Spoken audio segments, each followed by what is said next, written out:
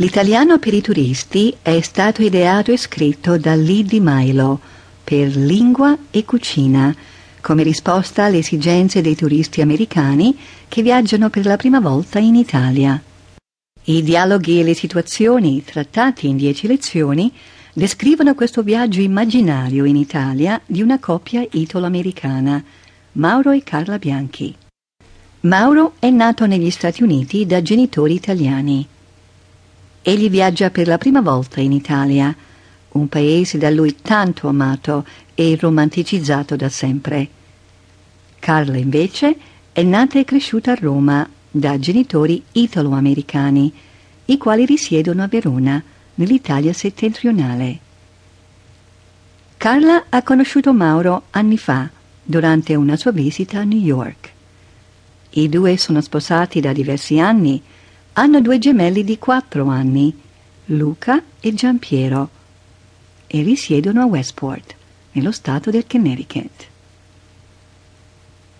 I nomi delle persone e dei posti descritti in questo libro sono immaginari. Passo dopo passo, noi lettori seguiremo Mauro e Carla nel loro viaggio in Italia e faremo parte delle loro esperienze. Impareremo la cultura e la cucina degli italiani e delle conversazioni basilari praticate attraverso ruoli e situazioni di ogni giorno. Questo è un modo divertente e facile per imparare a parlare la bella lingua italiana senza lo studio della grammatica. Benvenuti e godetevi questa esperienza.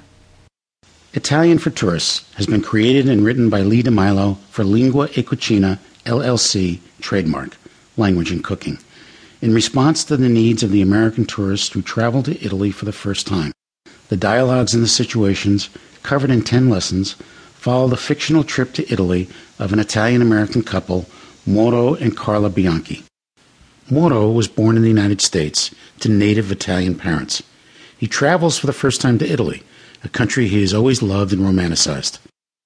Carla, instead, was born and raised in Rome by Italian-American parents who reside in Verona in northern Italy. Carla met Mauro years ago during her visit to New York. The couple has been married for several years, have 4-year-old twins, Luca and Gianpiero, and reside in Westport, Connecticut. The names of people and places described in this book are fictional as well. We, the readers, will follow Mauro and Carla step by step on their trip and become part of their experiences.